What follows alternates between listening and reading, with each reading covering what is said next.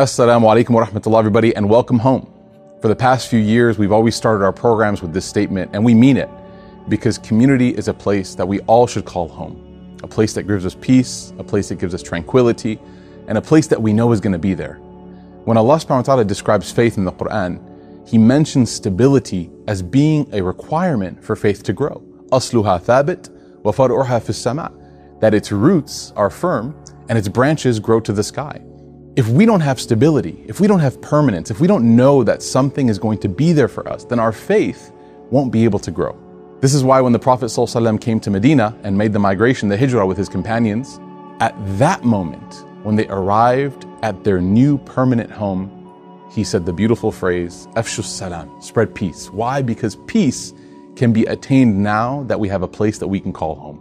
For the past 5 years, Roots has been able to be a part of so many people's lives, alhamdulillah, by the grace of Allah. And we're so honored to have that be a part of our legacy. But we've been doing it in temporary spaces. We've been doing it in hotel banquet halls, in masjid side rooms, in people's living rooms at home, and in temporary lease spaces where when we were signing the lease, we knew that this was not going to be there forever. But that can change. By the favor of Allah, with our foundational organization, Qalam, we've been able to find this beautiful property here in Carrollton, Texas, that will be the permanent location and facility for the Roots community space. A place where everybody can feel that tranquility and have that growth of faith that Allah Ta'ala tells us about. We need your help to close on this property. We need you to generously donate and contribute whatever you can, adding your name to this list of people that will help build and construct a permanent home for us to build the model community following the example of the Prophet Muhammad ﷺ in Medina. Help us make this dream a reality. Visit rootsdfw.org/home. Assalamu alaikum, everybody. Bismillah walhamdulillah wa salatu wa salamu ala rasulillah wa ala alihi wa ashabihi ajma'een. Welcome home, everybody. Good to see everybody back, alhamdulillah. Just another 80-degree day before a 30-degree day on Wednesday, inshallah. So I hope you guys are prepared, inshallah. How's everybody? Alhamdulillah, alhamdulillah. It's good to see, good to hear. And by the way, saying alhamdulillah when someone asks you how you're doing, saying alhamdulillah doesn't mean that there's nothing wrong. It doesn't mean that, things are perfect, right? But what it means is that my Rabb is greater than any difficulty that I have. That's what we mean when we say alhamdulillah. So whatever situation we find ourselves in, whether it's ideal or less than ideal, whether it's what we want or what we don't want, we say alhamdulillah because we trust that Allah subhanahu wa ta'ala is He's the one who put us into the situation He destined for us, and He's going to see us through it. Right? And so it's important to know that. At the same time, you're allowed to feel disappointment, you're allowed to feel pain, you're allowed to cry. The Prophet ﷺ felt sadness.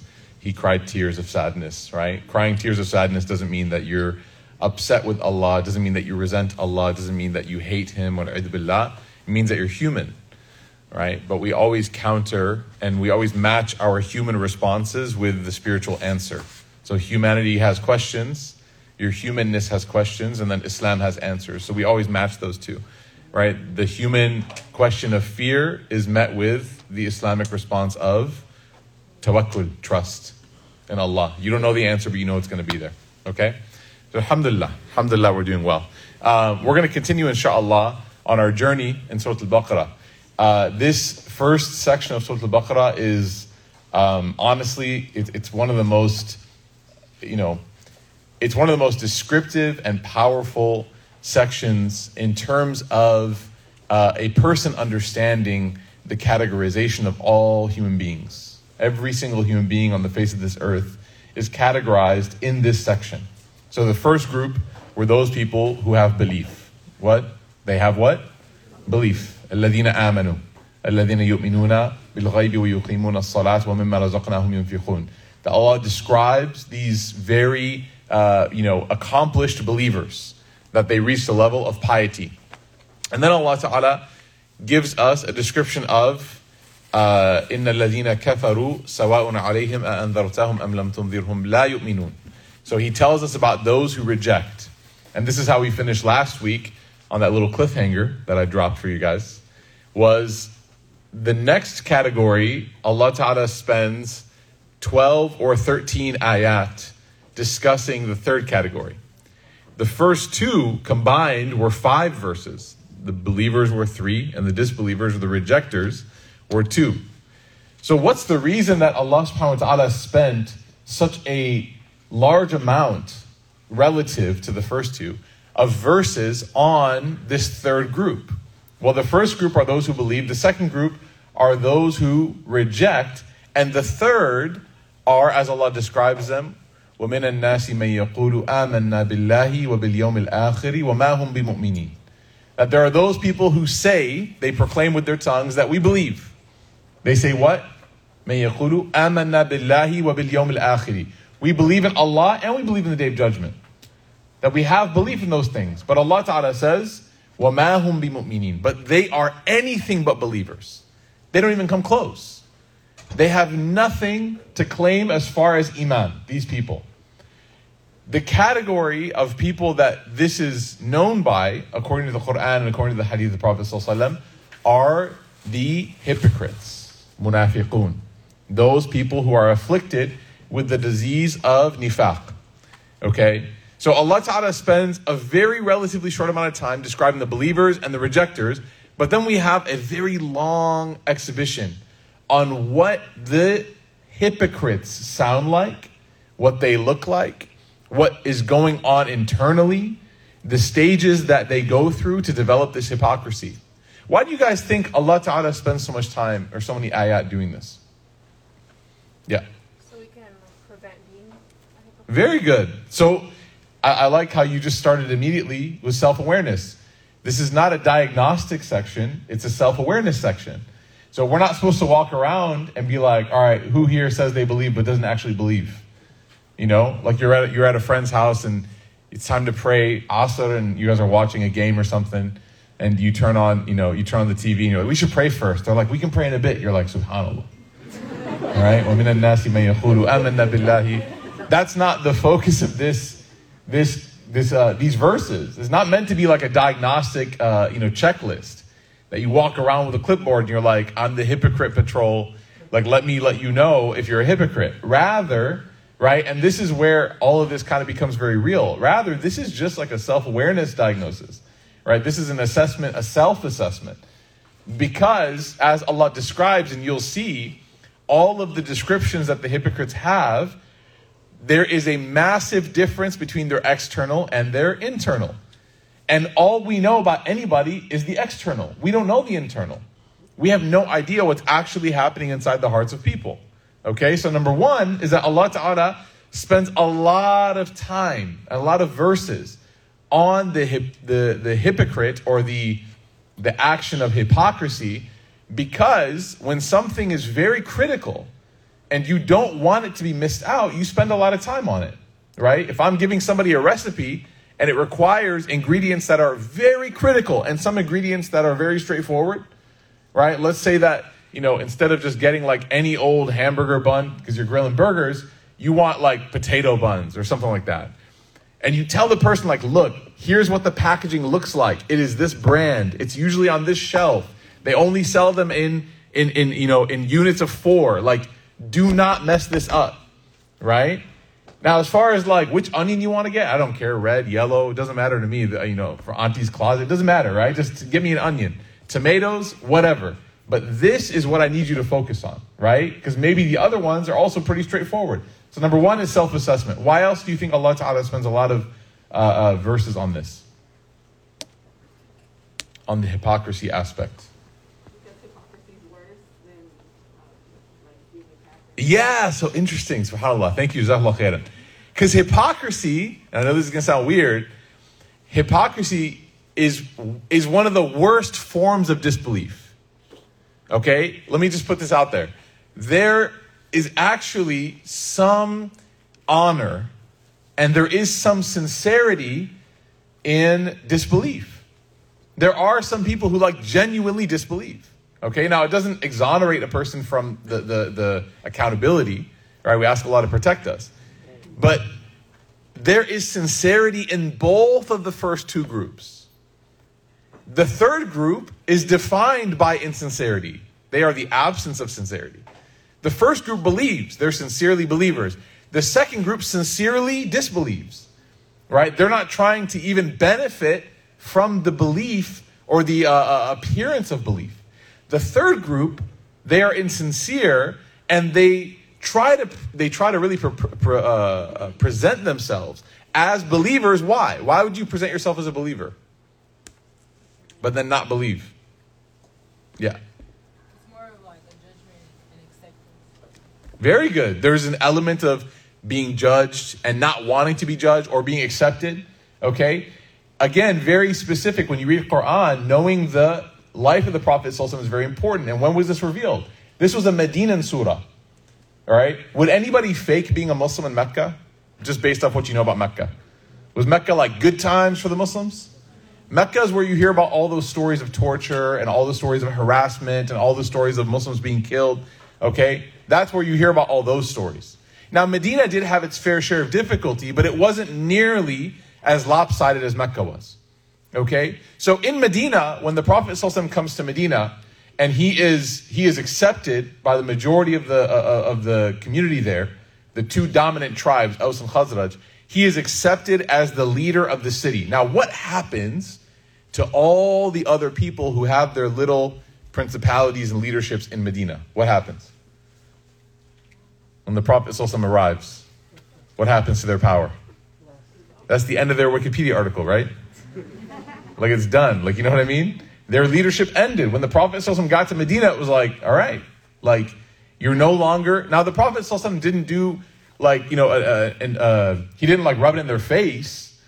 He wasn't like, who are you again? Oh, you used to be the governor? Okay, interesting. That's not how he was. The Prophet ﷺ tried to engage, tried to work with them, right? But obviously he wasn't going to sell. This isn't some sort of, culture of preserving power by selling authority. No, none of that, right? Everybody had to come sincerely. So there were some people that they understood that in order to maintain some level of authority in Medina, they had to play the game. So they didn't necessarily believe in the Prophet ﷺ and his message, but they said they believed because they knew that that was the first step to preserving some semblance of their authority. That, you know what, I can't just come out right away and say no, because now I'm going to have the entire city against me. So I at least have to fake it. So you had some hypocrites, most notably the most famous amongst them, his name was Abdullah bin Ubay as-Salul. His name was literally Abdullah. He was the leader of the hypocrites. And he would, till his dying day, he feigned being a believer, but would absolutely try to destroy the community at every chance he could get. We're talking like sabotage, right? We're talking abandoning the army when they're going to defend the city. We're talking perpetuating and propagating rumors about Aisha radiallahu anha. We're talking everything. We're talking about spreading lies about the Prophet ﷺ to neighboring tribes. We're talking about teaming up with tribes around Arabia to try to, advocate a civil war against the Muslims in Medina. This was his thing. This is what he did. Okay? So you have people like Abdullah bin Ubay, who are very outwardly, it's known that they are hypocrites. They have no confusion about their belief or not. But then you have some people that unfortunately, again, because of the promises of the things of power, because of the promises of desire, the promises of whatnot, maybe they were on the fence. Maybe they were actually there. And some of them maybe even were at some point genuine in their acceptance of the Prophet ﷺ. But then because of some sort of, opportunity, they went back on it. There were some tribes that accepted Islam, and when the Prophet ﷺ passed away, they sent a message to Abu Bakr, the new Khalifa, and they said, what? We'll still stay Muslim, but no more zakat. We'll still be Muslim, but we're not going to give you zakat anymore. Our money is our money. Don't ask me for 2.5% every year anymore. That's not, right? So there were some people that, they came into Islam, sure, but then they tried to start the negotiations. Well, okay, do we have to pray? Do we have to do this? Do we have to do that?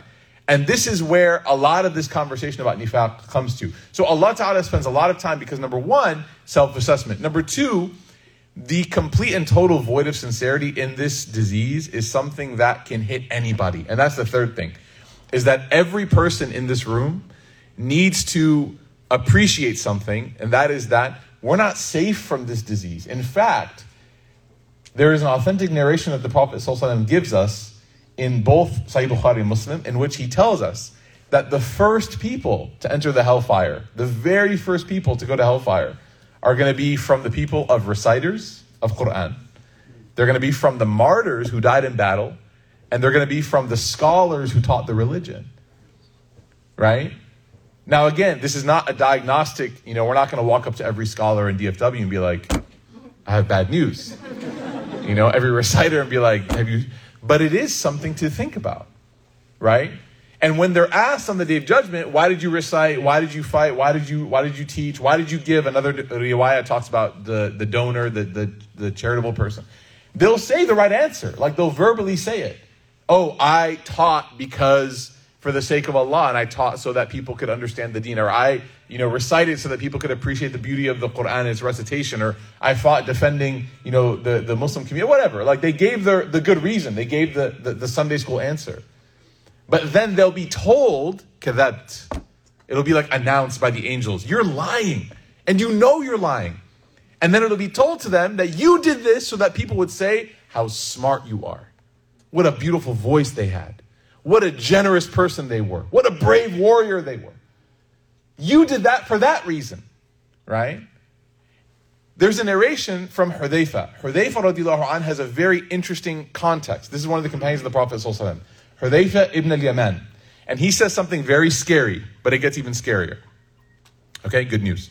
So, he says that a man used to say something لِيَتَكَلَّمَ بِكَلِمَةِ عَلَىٰ أَحْدِ النَّبِي صلى الله عليه وسلم during the time of the Prophet sallallahu alaihi wasallam, and by that word, okay, فَيَصِيرُ بِهَا مُنَافِقًا. They would say that word, meaning like they would just make a statement, and in making that single statement, Hudayfa said, it would become clear that they were a hypocrite.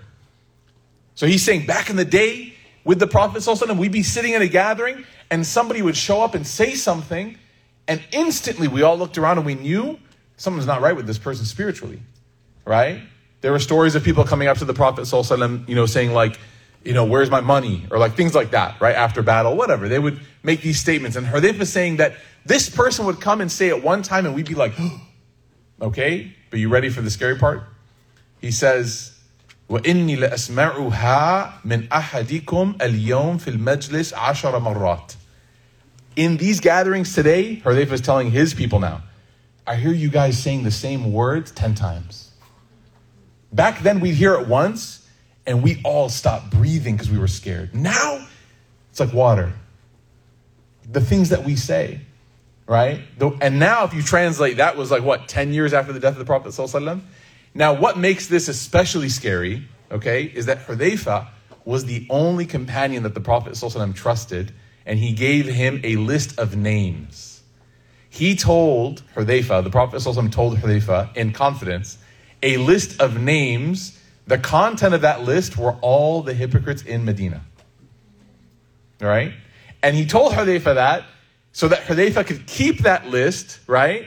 But not to tell everybody, because again, that's not the purpose of prophethood, is to cause fitna. It was so serious that Umar used to go to Hudayfa and he used to say, dude, tell me, am I on that list? He was 100% real. And we chuckled because we think, man, Umar, come on, let's be real, man. You're Umar. But I want you to understand, he would cry. He would beg Hudayfa, tell me, am I on that list? Seriously, am I number 13? Which number am I? And Hudayfa finally said, I can't tell you. I was sworn to secrecy. And Umar was like, please, please, please. Hudayfa said, look, I can't tell you anything, but I'll tell you you're not on the list. Like, I can't tell you anything else. Leave me alone. Stop bothering me. Will you leave me alone if I tell you if you're on it? He goes, yes. He goes, you're not. Leave me alone. Okay? So Hudayfa saying this is not like some random person. This is the one person who knew all of the hypocrites in Medina. And he's saying, man, I sit in these gatherings nowadays and I just hear these things. I hear these things, these statements that are being made. And he said, back in the day with the Prophet ﷺ, if somebody even whispered that, we would be concerned. And now it's like every other word, right? So now fast forward to 2022, right? May Allah protect us. So all this is to say that this disease is very sneaky. It's very slick. You know what I mean? And Allah Ta'ala actually tells us how slick this disease is.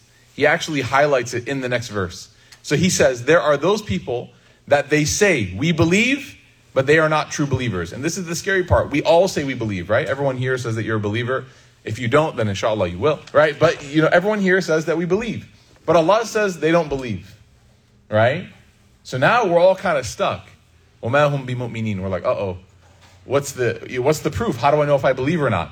Allah Ta'ala then says, يُخَادِعُونَ اللَّهَ وَالَّذِينَ آمَنُوا وَمَا يَخْدَعُونَ إِلَّا أَنفُسَهُمْ وَمَا يَشْعُرُونَ. He says that they think that they can deceive Allah. They think that they have the ability to deceive Allah, right? That they can act one way in public and act a different way in private. They think that for some reason, like Allah won't hear them, or Allah doesn't see their DMs. Allah doesn't hear the whispering. Allah doesn't know about the backbiting. You know the famous story we were all told as kids about the 3 sons that were each told, go and hide this somewhere that no one can see you. You guys ever heard that story before? So the dad gave, 3 of his sons something valuable and said, go and hide this somewhere where no one can see you, no one can find it. And he said, whoever does this, I'll give them a piece of candy or something. That's always the tale in Arab and Desi stories. I'll give you a piece of candy. And so the first son goes and hides it in the forest. The second son hides it in the attic. And the third son just sits there. So when they all come back, the first one's like, I hid it in the forest. And the dad's like, wow, mashallah, shabash, good job. And he goes, but you lost. And he's like, what? And then the second one's like, oh, I hid it in the attic. And he goes, mashallah, shabash. And he goes, you lost too.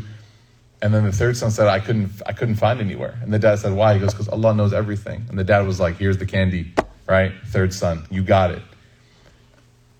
That consciousness is something that when it escapes us, and we chuckle because we're talking about a children's story, but how many of us on our deathbed are going to be so regretful that we didn't have that? That one, innocent spirituality, There's a video that was circulating on the internet, for a couple of years now of a Bedouin person in the middle of the desert with a bunch of sheep. And there was a guy driving a car and he's like, hey, give me those sheep. And the guy's like, no, they're not mine. I'm just shepherding them. They're somebody else's. He's paying me to shepherd them, to herd them. And the guy's like, he's not here, man. Just here, take this money and tell me. And the Bedouin guy just starts dropping it on him, like an Egyptian mother. And he just tells him, that's my only reference point, right? Because that's my mom. He just starts saying wow, how dare you say no one will see me? Don't you know Allah is watching us right now? And he just gives him the khutbah of the century, right? And the guy who was driving, as they pulled up, he told the guy to start filming. He goes, watch this. He goes, look at the faith of these people. He's literally offering him cash. And Bedouin people are not wealthy by any means, right? I mean, we're talking, you guys heard of paycheck to paycheck? You guys ever heard hand to mouth? Bedouins are like a hand, not sure if it's going to make it to my mouth, right? They really have very minimal resources, okay? So he's offering him so much money for these animals, and the guy is snapping on him get away from me, you sinner, you munafiq. Why are you doing this?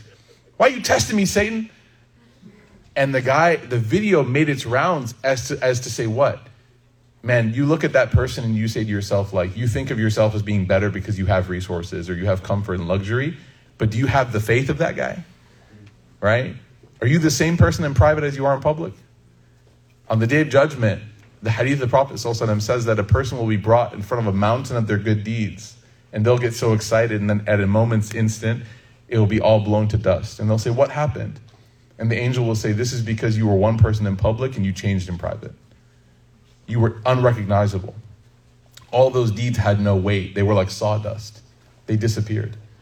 So the hypocrites, how many of you feel kind of scared right now or uncomfortable? That's a great sign. You should, right? Because the hypocrites hear these narrations and nothing happens. Nothing. Because they're like, I'm good. I'm good. I already told you I believe. What's the problem? The believer, according to Aisha, said the believer is not spiritually paralyzed by this fear, but they're always a little bit concerned. Am I being sincere? Am I being sincere? And they try to figure out ways to add sincerity to their life so that what? So that they know that they're not faking it, that they're for real. Okay? So Allah Ta'ala describes this and He says, وَمِنَ النَّاسِ مَن يَقُولُ آمَنَّ بِاللَّهِ وَبِالْيَوْمِ الْآخِرِ. And that's why Allah says, from people, there are those who say we believe in Allah and the last day. Why are these two things mentioned specifically with regards to sincerity? Allah and the last day. Huh? They're from the unseen and what? What's the day of judgment? What's going to happen on that day? Accountability. Like that's the day where all of our lives are going to be brought forth. That's the day where all of the emptiness is going to be filled up.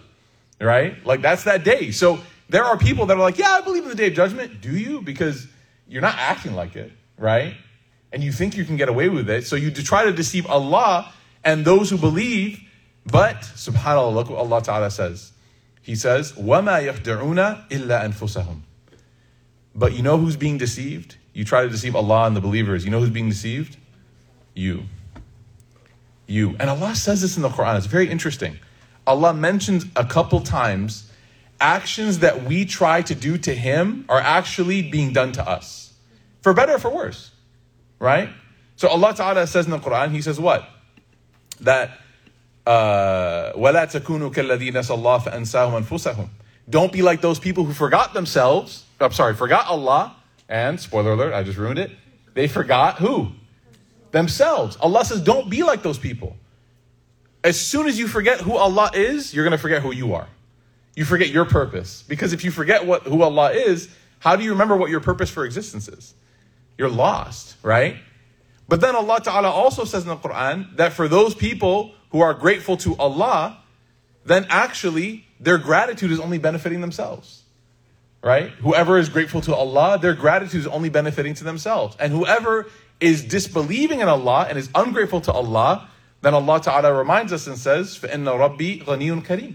Allah Ta'ala doesn't need your gratitude. So what we learn here that's very interesting is that one of the things that the hypocrites don't realize, and this is like sign number 1, okay, is that your relationship with Allah is ultimately a mirror of who you are spiritually. Does that make sense? Your relationship with Allah is a mirror of who you are spiritually. A lot of us can get away with telling people that we are good at our roles. Right? This is the Young Professionals Halaqah, right? How much of your career is just faking it till you make it? How many of you guys Google everything? Right? They're like, hey, I need you to code this. You're like, I'm on it. Did that 6 years ago. Google how to code this, right? Oh, I can just pay someone offshore to do it? Okay, let me just do that, right? We are so accustomed to the idea of faking it till we make it. I mean, how many of you, your resume is not exactly accurate? Anybody? Anybody here have a close friend? Thank you for being honest. Anyone here, you have a close friend on your resume who's the VP of some fake company somewhere? Yeah, call Muhammad, VP of Muhammad Enterprises. I was, his director. And they're just like, oh, great, This is praised. It's not only praised, it's so normative that if you don't do it, you're going to feel like you get left behind, right? So we are told to fake it till we make it. Then we fake it what? I mean, we just talked about, we had the Chai Chat on Friday. We talked about the social dilemma, like faking it with filters, right? We fake our own presentation. Who are you besides your face? Your face is who you are, right? Like it's the most recognizable form of a person. And the filters that change the very construction of your face, right? And I know it's easy for the guys to look at, but I've seen some guys with some nice eyebrows, right? And I saw them the next day, and they did not look that nice. So what's going on, man? Like Instagram's got like an eyebrow filter, like what's the Dearborn, right? I don't know. So shout out to Dearborn, y'all in Michigan. Okay, so it's there, and again. The reconstruction of a person's appearance, fake it till you make it. Okay? There's so much, subhanAllah. There's so much. And we've become so accustomed to it that sometimes it slips into our spiritual state. The fake it, right? I'm a good son. I'm a great dad. I'm a good sibling. Like, don't let yourself tell everybody who you are. Why don't you let the people that you're claiming on behalf of talk to people? Would you feel as confident? Would you feel confident if someone asked you, like, are you good to your parents? Would you give the mic to your parents? Tell them, am I good? Right? Some people in here, mashallah, yes. May Allah, but like, I don't know if I want to give the microphone to Musa. Musa, is Baba good? Right? Musa's fine. Iman would be harsh. Iman today, I'm not lying. When she gets upset, man, her tongue is sharp. It's so good that she's not being held to account for her sins right now. Because her tongue is so sharp, it's unreal. It is unreal, okay? And let's just say, Baba doesn't have a sharp tongue. So, okay, we're hanging out with her or whatever, and she's just at that age, mashallah, where she really wants to like constantly be engaged. And so she's like, let's go do this, let's go do that. There's like no breaks. You know, anyone here have kids, you know, or like nephews or there's no breaks, you know? Like so many of us were like, let's do something and then let's rest, let's recover. I had to explain to Musa, I was like, you know your Nintendo Switch? He said, yeah. I said, if you don't charge it, what happens? He's like, oh, then I can't play, it's the worst. I said, Baba needs to charge. And my charger is that couch. That's my charger, okay? So like, I need to charge Baba's Switch. He's like, okay, I get it. So anyways, so Iman today, like we're hanging out with her, we're talking, and we just got back from a long day. We're like driving around. The kids are a little bit sick. So it's like, you know, it's not easy, alhamdulillah. And then we're at home and we're hanging out and Mehreen and I are just sitting on the couch. We're like, man, I'm getting ready to, you know, get ready for hard work. I got to get here. I got to leave by like 4-ish, 4:30. And we're just sitting there and Iman is like laying on top of me. She's looking at my wife and me and she's like, let's do something. Come on, paint my nails, do this, do that. She wants to do something. And Musa's at the age where he can kind of, you know, he's playing by himself. So Mehreen looks at her and she's like, Mom, please, Iman, just give us 20 minutes. Just let me close my eyes for 20 minutes. And Iman says, you and Baba, your hairstyle is terrible. Well, wallahi. Well, I swear by Allah, she said this. So much so that Mehreen looks at me and said, did she just say my hair looks terrible? I said, not just you, like I'm included in that. You and Baba, your hairstyle is terrible. And I just walked away. It's like, this is the meanest thing ever, right? So I wonder, I'm nervous, you know, like, would my kids defend me? Would they be able to substantiate the claim that I'm good, you know? And so it's really important. Hypocrites never think about that. Hypocrites are more concerned about their own presentation than the reality. And so, you know, don't be afraid to like call your parents and ask them, like, am I good? Like, what do you need from me to be better? And I know that some people have very stressed relationships, strained with their parents. I understand that, okay? And when you have a strain in your relationship with somebody, like a sibling or a parent or something, the reality is you can just do what you can do and that's it. Okay, you do your best. Like, you know, you apologize, you come graciously, compassionately, and if that person doesn't reciprocate, like you've done what you can, right? It's called itmam al-hujjah. Like you have to establish the proof and then that's it. You walk, but if you haven't even like tried, right, then you have to ask yourself, like, can I make that claim? Okay? And then Allah drops the most devastating part of all of this is that, you know, when you lie, anyone here spend money and then like you avoid checking your bank account for a while? Or like you eat good and then you just kind of put the scale away? Or you wear the loose clothes for a bit, right? Until Ramadan. You're like, let me just get that starvation month and, you know, trim down a little bit. So we have a way of, even if we don't, even if we don't like consciously admit and state what's happening within us, we have a way of sort of like subconsciously understanding it and we change our behavior accordingly. Yes or no? So you like spend a lot of money and you just kind of delete the Bank of America app off your phone. I don't want to check it because it's not going to be happy times. It'll be sad times, right? It's going to be ramen for dinner next couple months. Sad times, okay? I'm not going to step on the scale. I'm not going to try to, you know, if I haven't lifted in a long time, I'm not going to go to the gym and start lifting again because it's not going to be good, right? I don't want to check my grades. I don't want to check this, that. You're on vacation, you don't check any of your responsibilities, okay? There is something to say about, number one, knowing what's going on. Number two, knowing but hiding it. But you know what the worst thing is? When you have no idea and it hits you like a freight train. Like when you have no clue and it just hits you out of nowhere. And you're like, what? You get a letter in the mail, you owe this much. And you're like, what? It wasn't even in my consciousness or my subconsciousness. I had no clue. What do you mean I owe this much? And then you go back and you check and you're like, oh my God, how could I have missed that? Right? Or something really critical and you had no clue. So Allah drops this line, وَهُمْ لَا يَشْعُرُونَ وَمَا يَشْعُرُونَ. These people were completely unaware. Like they thought they could trick Allah and there was no thought in the trickery that I think this is kind of foolish. They genuinely thought they were getting away with it. Genuinely. Like as they were doing whatever it was, they were like, I'm good. And one of the signs, the tafsir mentions this.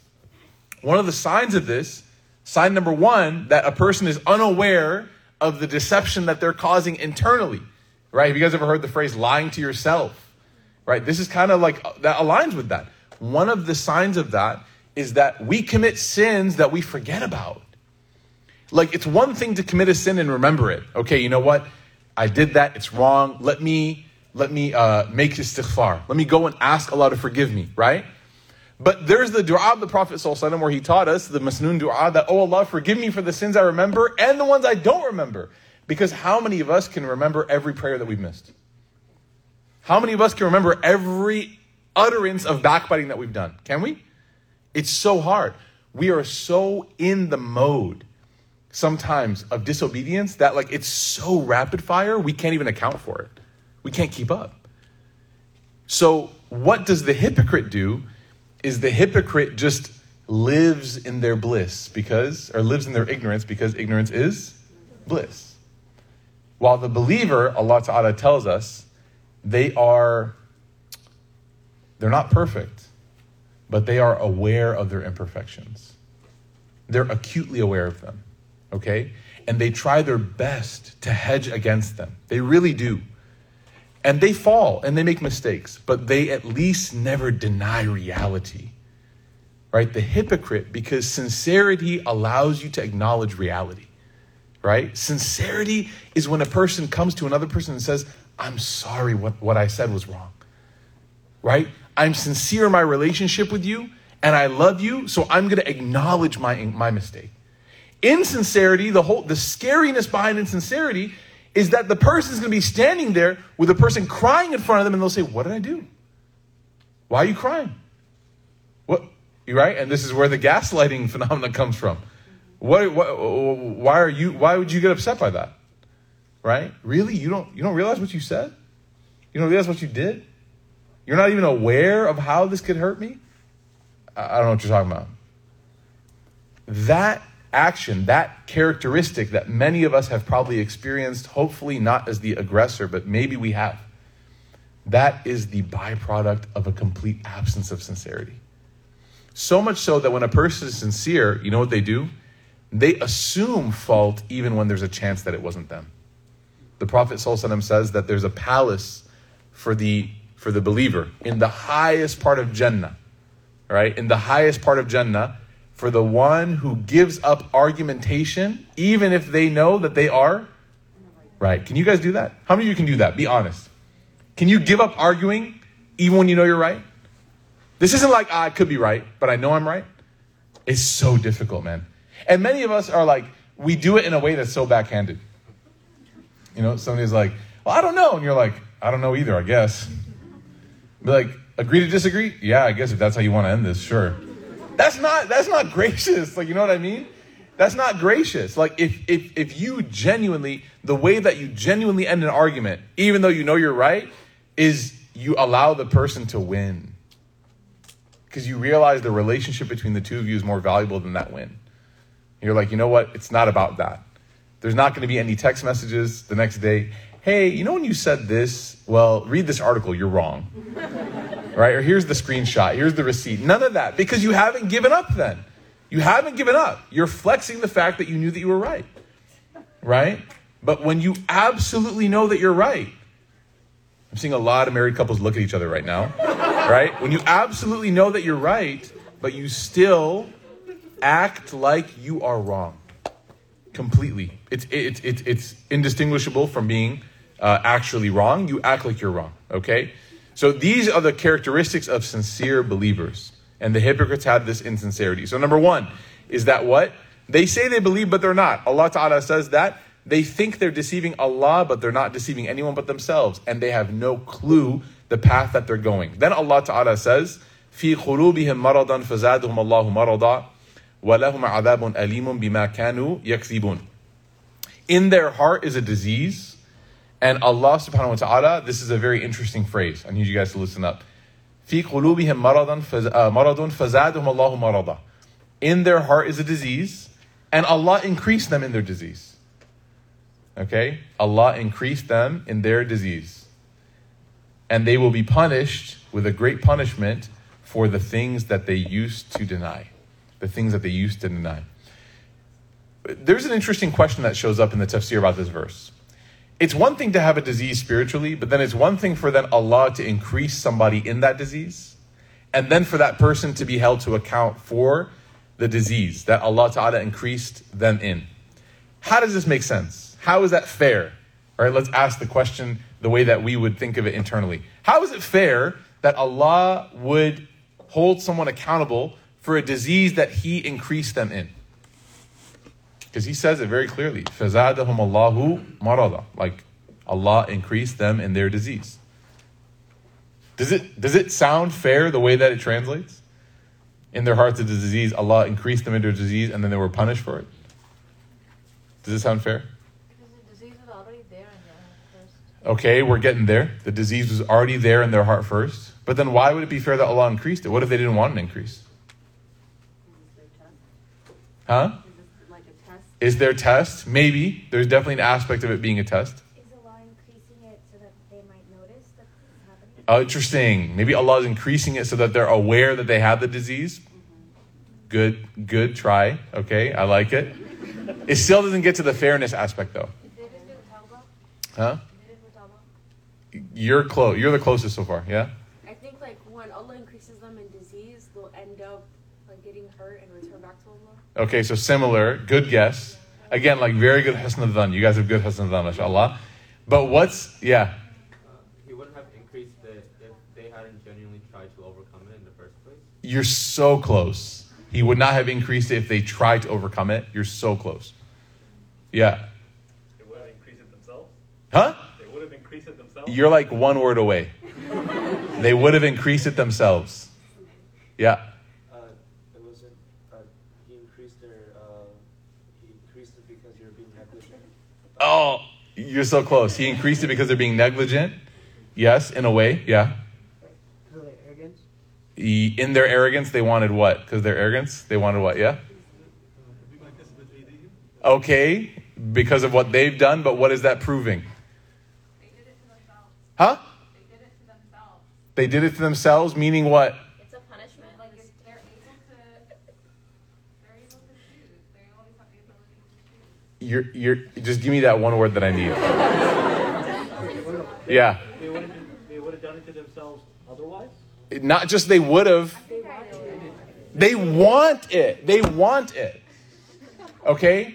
Does anyone here have a problem with dessert? Like a problem? Like you need to have an intervention? Or pizza or burgers? Okay? Does anyone here have a problem? Yes or no? Don't you want more? Same concept. Same concept. Okay? When a person, this disease that he's talking about is not a disease that a person doesn't want to have.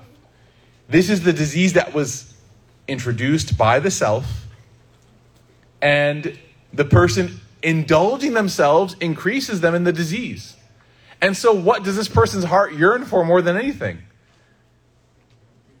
More of the, not necessarily the disease, but more of the thing of which the byproduct is the disease. Right? So a hypocrite does not want to come back to Allah. If they did, we have no problem. Anyone who wants to come back to Allah, this verse is not about them. So there's no way that a person needs to read this verse and feel like Christ, oh no, is Allah going to punish somebody? What if they really were good? If they're really good, then they don't qualify for this. This is talking about the person that is engrossed in a lifestyle, in behavior, in action that is clearly counter to any spiritual life whatsoever. And even though they are fully cognizant of the effect that it's having on them, they keep doing it because it feels good. Because it feels good. Right? So this is something very important.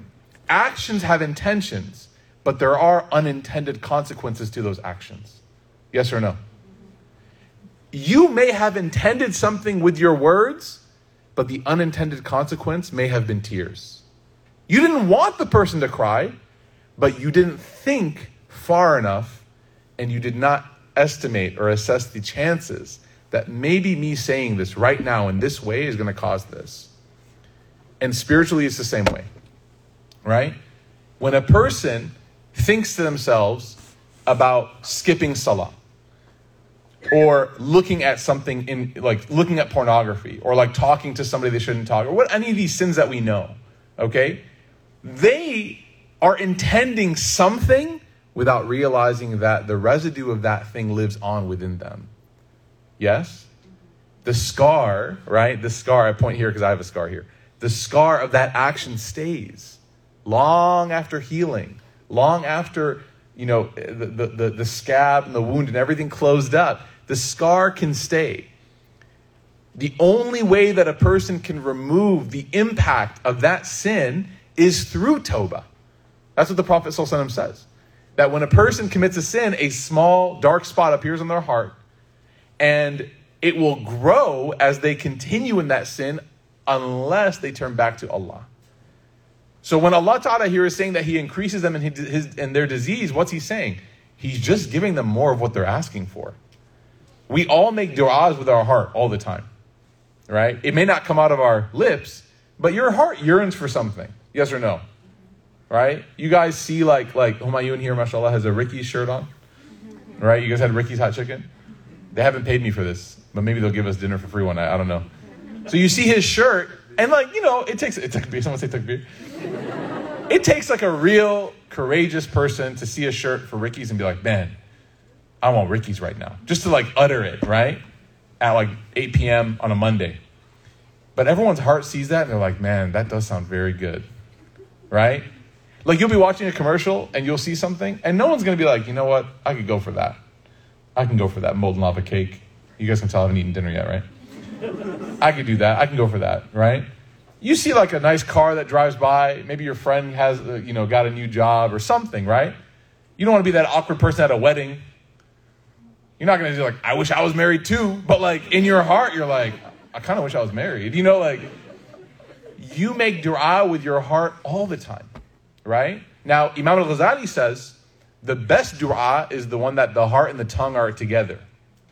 So like your heart's feeling it, your tongue understands what's going on, and you say what you're feeling. Because sometimes the tongue and the heart, they conflict, right? So you're making dua for more money, but what you actually want is you just want happiness. Like you want contentment. And you think more money is the solution to contentment, but sometimes it's not. So instead of saying like, oh Allah, make me content, you say, oh Allah, give me more. But in fact, you should be praying for contentment with what you have, right?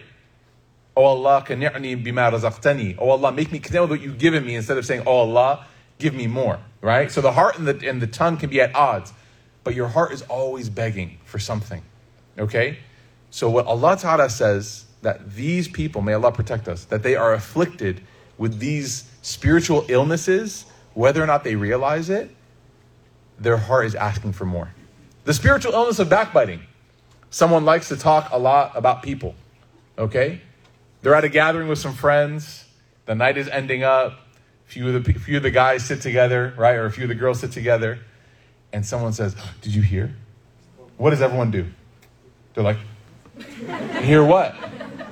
And then the person says, never mind, it's not the big of a deal. No, you can't do that. Spill the tea, sis. You can't do that, right?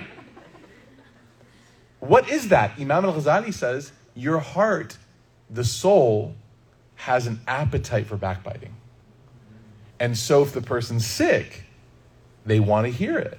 Gossip is juicy, right? So they want that. They want that. No one can deny that there is an appetite there, right? So we have to admit that the heart can want what's not good for it. Yes or no? Absolutely.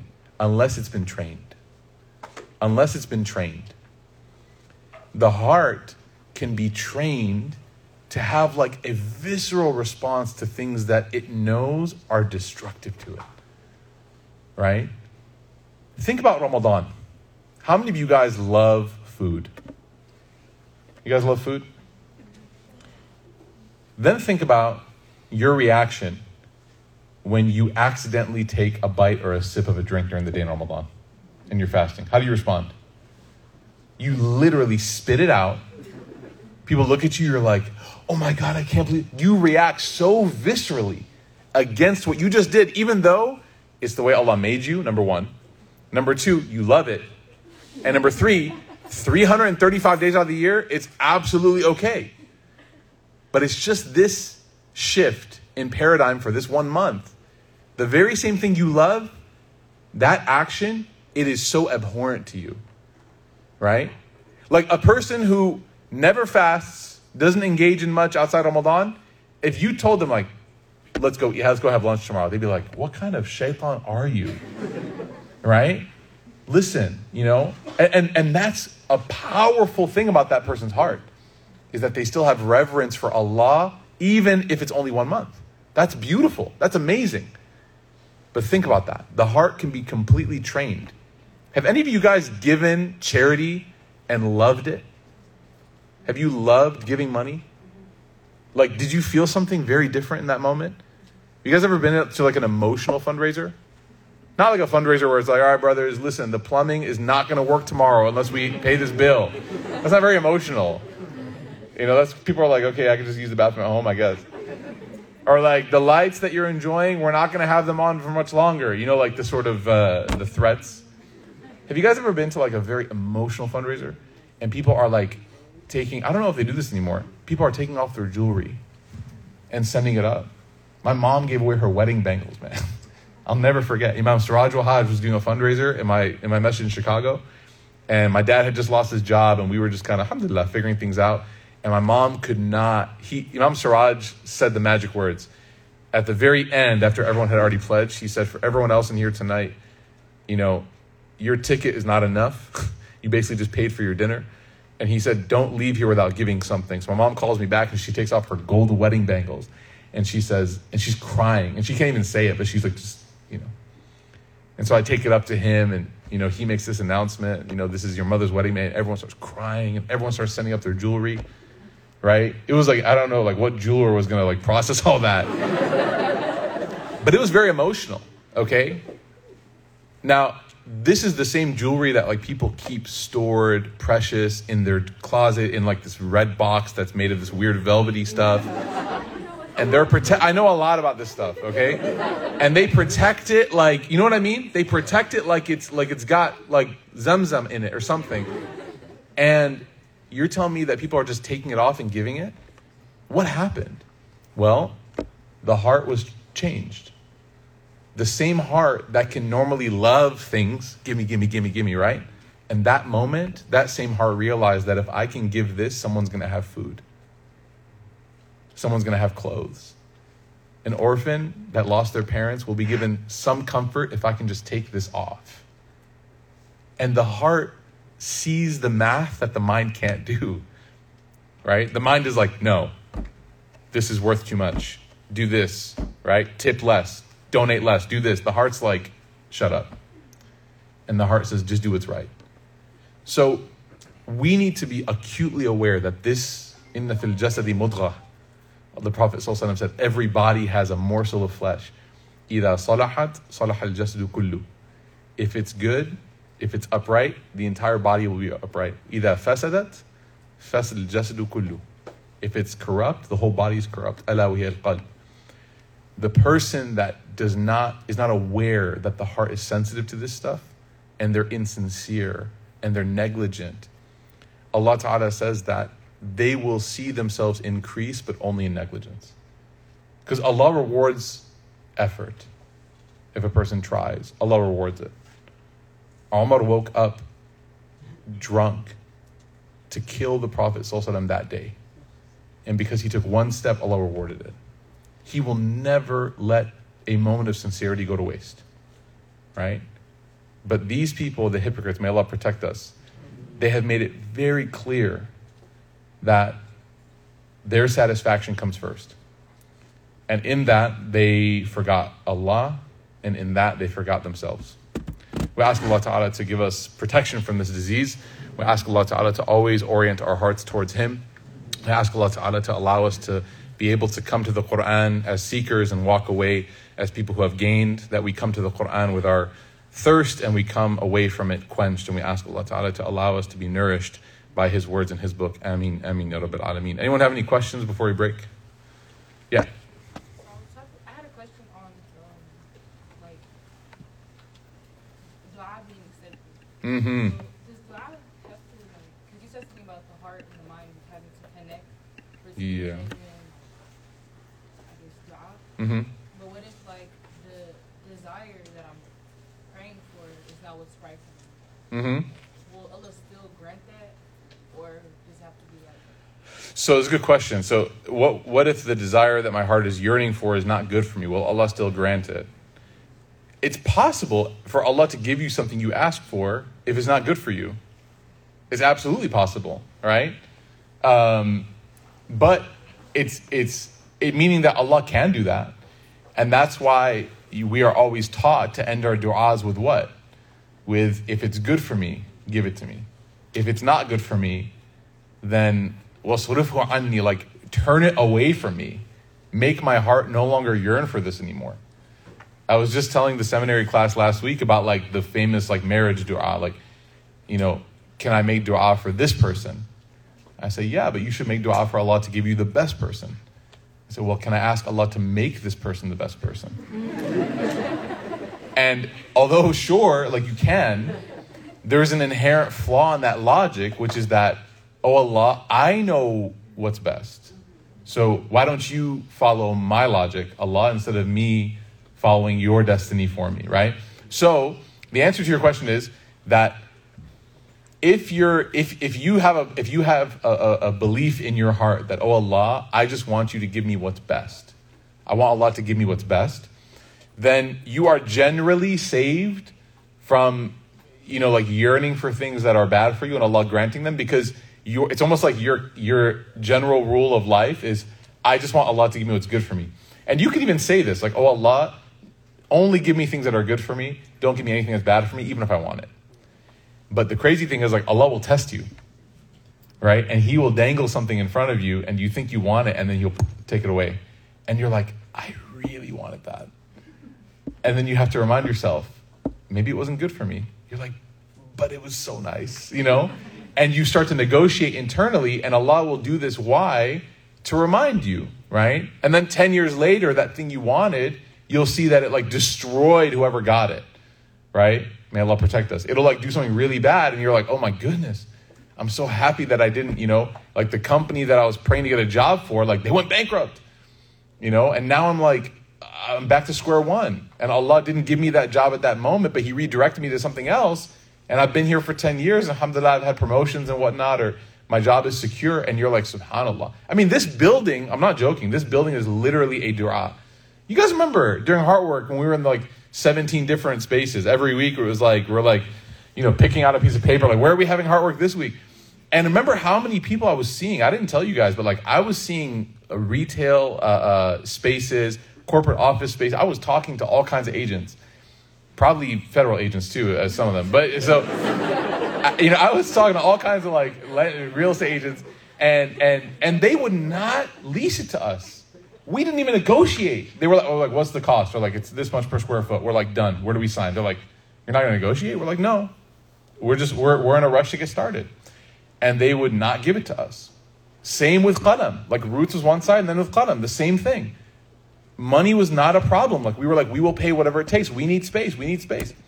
And they were like, no, no, no. And then, subhanAllah, like out of nowhere, there's a dude in California who owns a building in Carrollton, Texas. And he comes up with this crazy offer, and we're able, alhamdulillah, by Allah's grace and generosity and the community's effort to make it work. And here we are. Like we're like a few weeks away from having our own space. Like we own this now. Imagine if we locked into a 5-year lease and then the guy came to us. Then we have to pay a lot. We're talking about like $100+ thousands of dollars to get out of that lease, and then get this.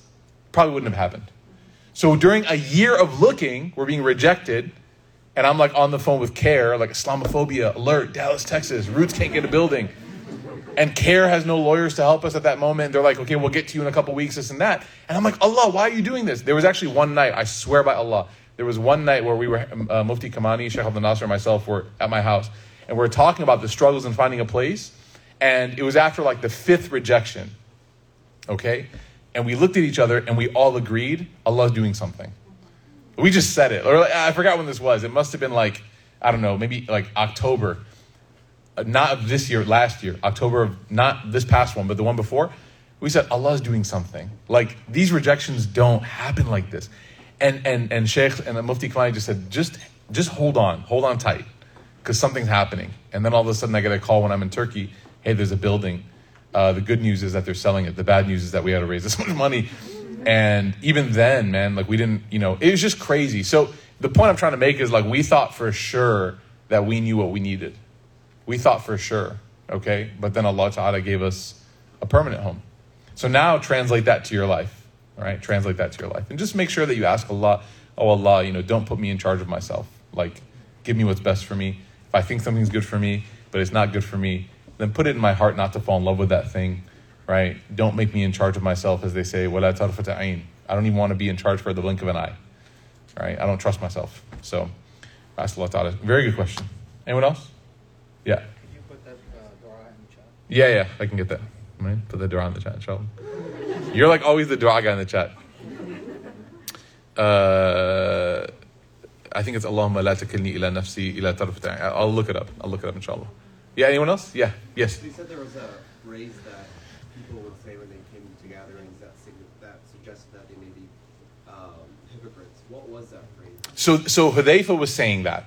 Hudayfa was saying that someone would come in and they would utter something, like a word or a phrase. He wasn't specifying. He was saying like, they would say something. Like the story where the man came to the Prophet ﷺ and said, Ittaqillah ya Muhammad. Fear Allah, Muhammad. It's like, you're speaking to the Prophet of Allah. Like, you know what I mean? Like, if there's one person I don't think taqwa is an issue for, it's him. But you're coming to him and saying, Ittaqillah. Why? Because we are just fresh in the resolution of a battle, and there's war spoils that need to be distributed, and you're not getting yours fast enough. So now you come up to him and say, Ittaqillah ya Muhammad. So a person like that would show up and just start berating the Prophet ﷺ, even though they claim to be Muslim. And Hudayfa's like, and all of us would kind of look at them and be like, what? That's not normal. Like, no one like that, right, would ever, or even people would say, like, they would make fun of Islam or make fun of Allah or, like, jokingly, And so Hudayfa's saying that, man, back in the day, if that happened once, it would kind of like, our day would be ruined. We'd leave that gathering and be like, that was weird. And now he's saying, man, in these gatherings, I hear you guys saying it like 10 times. Basically what he's saying is, watch your tongue. Don't speak so loosely, because the thing that you utter, as the hadith says, a person could live their entire life towards Allah, and then they'll say one thing that will cast them to the hellfire. Basically, the lesson is just think before you talk, because you're not sure what speech you uttered. And even nowadays, man, the way that God and prophethood and divinity is it's all comedic, right? It's all comedic. Like, it's just comedic content. Like, comics can speak on behalf of God, can make fun of God. I'm not here to say that nobody should have fun and comedy is haram. But what I am, we do have a moral compass for what we think is funny. Right? And even if something can be funny to our lower self, our spiritual state should say, you know what? I can see why people think that joke's funny, but it's so dismissive to Allah that I don't want to engage in that. And that is like a moral position that we should take with things like that. So Allah knows best. Yeah. Anyone else? We'll finish up. Last question. Yeah. So let's say you're really ambitious and like you want to go create a startup, right? Like your heart's technically not content. Otherwise you'd be like more complacent. So how do you balance like ambition and contentment? How do you balance ambition and contentment? You want to go create a startup. All I ask is that when you make it, just don't forget me, okay? And don't forget Roots, okay? Ilana Dean. Look, ambition and contentment are not opposing forces, right? Contentment is the end, and ambition is the beginning. So you are ambitious, but you're content with whatever happens. Does that make sense? So I'm very ambitious, but then at the end of everything I say, Alhamdulillah, I'm content. Oh Allah, whether or not you give me this or that, I'm content, right? Sometimes you start cooking dinner and you're ambitious. And you end up at Taco Bell and you say, I'm content, you know what I mean? Like, it just didn't work out, right? All those ingredients down the drain. So never ever set them up as opposites, right? Because contentment is not meant to disenfranchise ambition. The Prophet ﷺ taught us that even in things like slaughtering animals, do it the best, right? Do your best. But then at the end, you say, Alhamdulillah, right? Ask Allah Ta'ala to accept. Allahu A'lam. All right, everybody. Jazakumullah khairan. Barakallahu feekum. see you guys inshallah. This Friday, before you leave, this Friday, we have a guest speaker coming in, Dr. Saman Tour. The flyer is going to go up inshallah tonight or tomorrow. 4 principles of spiritual and mental wellness. And then on Saturday morning, he's doing a workshop for parents, the prophetic principles of parenting. So if you are a parent, or if you're on your way to becoming one, or if you're ever curious about being one, then both workshops are for you inshallah. Okay? Assalamu alaikum wa rahmatullahi wa barakatuh.